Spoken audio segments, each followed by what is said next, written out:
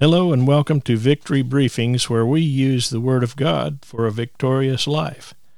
I'm Dwight Hammond, and today, part 6 of the Bible teaching series, Conquering the Thought Life, is called Commit Your Works to the Lord.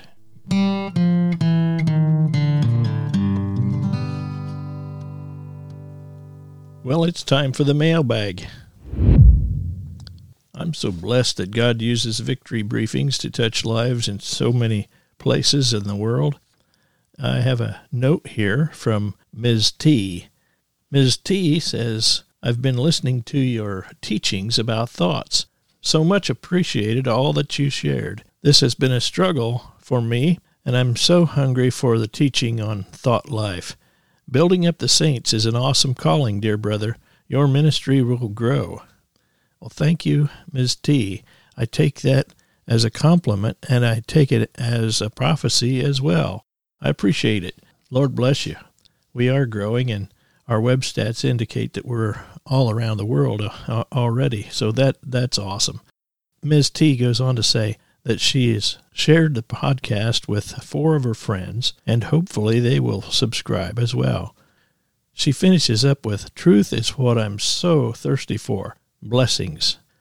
Praise God, that's what it's all about. Thank you, Ms. T, for helping us spread the word, and I'm grateful that you are blessed with the podcast. Let me know where you're listening from. There are 3 ways to drop a note in the mailbag. Send an email to mailbag@victorybriefings.net, or you can post a comment in the mailbag at the bottom of the show notes on our web pages.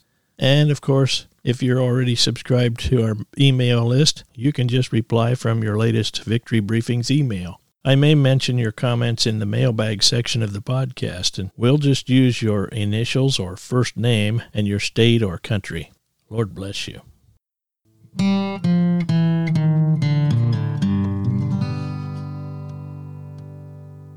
When you roll your actions over onto the Lord, your thoughts and plans will be right and aligned with God's will for your life.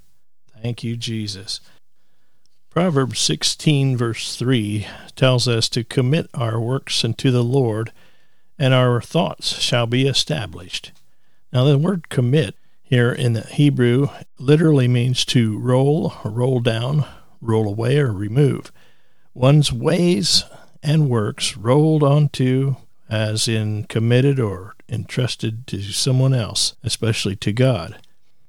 This is a word that would describe a camel unloading his cargo. A camel will get down on his knees, gently lean to one side and roll over and allow his master to unload his packs and all the heavy burden that was on his back. Another way this word would be used is to roll a stone off of a well in order to draw water out. Now, the word works comes from a Hebrew word that just simply means action, good or bad, an activity, a labor, a thing made, or an occupation. It could be something offered or workmanship, something wrought. And the word thoughts, this Hebrew word refers to intentions or plans.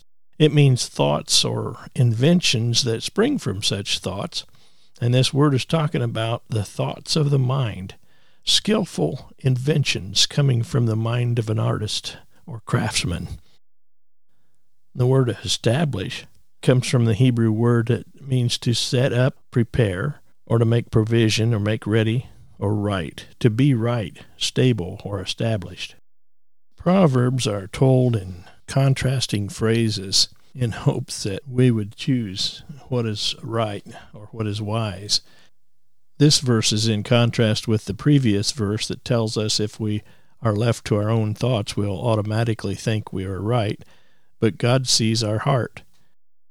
We were created to be dependent on God for true direction.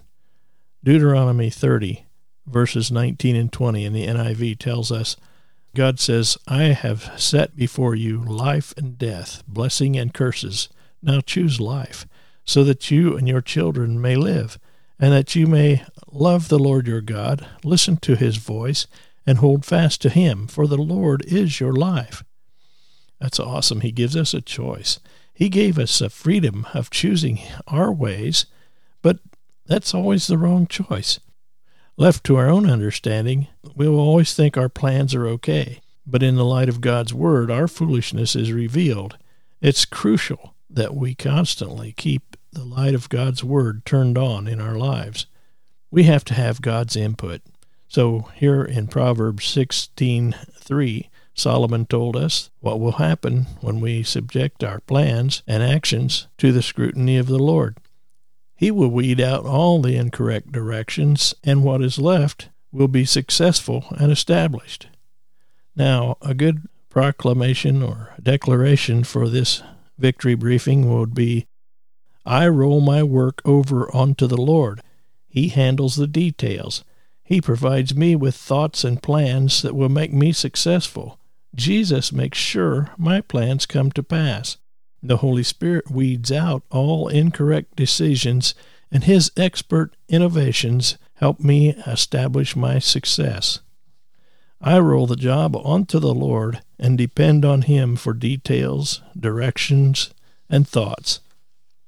Thanks for listening today. Committing our works to the Lord is such a great part of conquering the thought life. We want our thoughts to be well established. Amen? Next time I'll talk about renewing the mind. It'll be the final part of our series, Conquering the Thought Life. We will find out how to really change the way we think in order to be powerful men and women of God. I hope you're subscribed so you won't miss Part 7, Renewing the Mind. Keep speaking words that agree with the Bible. God bless you, my friend. This program and other materials are available at victorybriefings.net.